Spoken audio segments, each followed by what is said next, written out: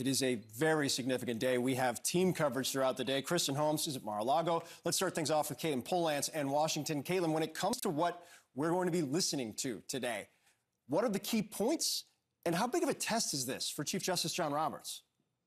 Well, this is one of those days and one of those cases that will define the Roberts Court going forward.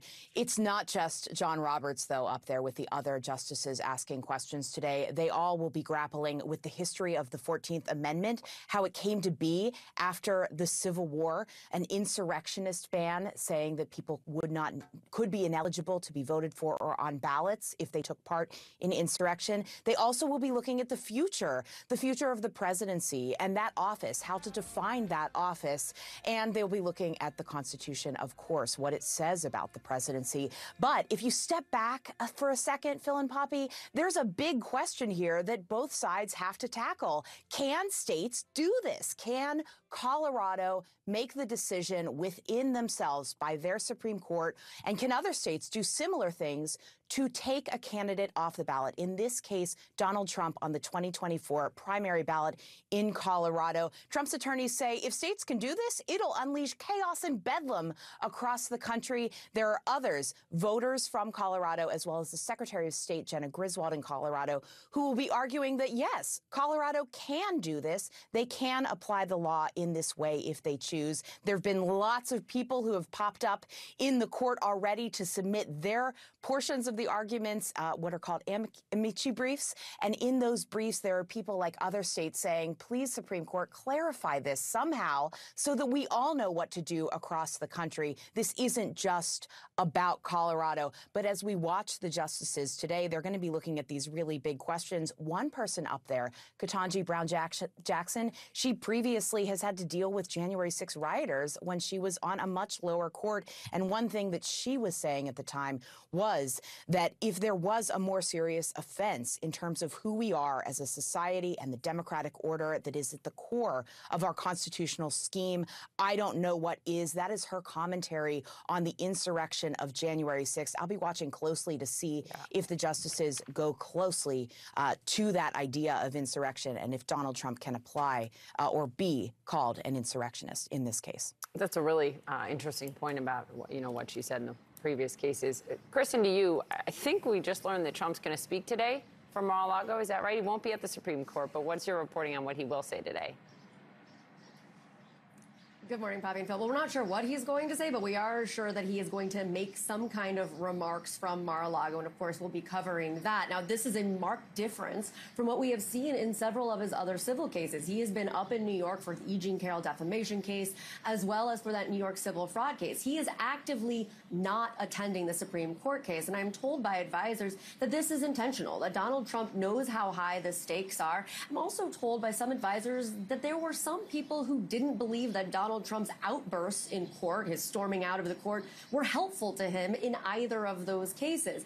But all in all, it is clear that the legal team is taking a different approach to this. They were in moot court for 2 days, practicing their remarks. We also know that they were in constant touch with the former president, going back and forth. And it wasn't a formal decision until yesterday evening that Donald Trump was definitely not going to come. But they have all agreed, again, that it was better for him not to be in the room and not for that strange dynamic as well. I mean, he'd be looking up at a bench of which he appointed 1/3 of the justices sitting there. The other thing to note is that this is still the juggling act we are seeing between the politics and the legal, because after he delivers remarks, he's getting on a plane and going to Nevada, where he is expected to win the caucuses there. So again, all of this juxtaposition, all of this coming together at once, but I would say the one takeaway here is that it is clear they are trying a different approach to these Supreme Court arguments to the highest court in the land. Yeah, it's going to be so fascinating. Kristen, Caitlin, thank you both. We'll see you throughout the day during our special coverage. Now Trump's attorneys have argued that removing his name from the state ballot would, quote, disenfranchise millions of Americans. But listen to what one of the opposing attorneys who will be at the court today told our friend and colleague, Aaron Burnett. Listen. This is the furthest thing from anti-democratic. Last time President Trump was on the ballot, he ignored the will of 80 million U.S. voters and summoned a mob to attack the Capitol during the otherwise peaceful transition of presidential power. Section 3 of the 14th Amendment is one of the few self-defense mechanisms that the Constitution has to ensure that our democracy remains viable. Joining us now is Trump's defense lawyer during the second impeachment trial, David Schoen. He's also Steve Bannon's attorney. I really appreciate you being here. I should also just note as a point of fact, you've been arguing cases like this for a long time, not exactly the same, but about access to being on the ballot. You've also at one point represented the National Democratic Party. I'm glad you're here this morning.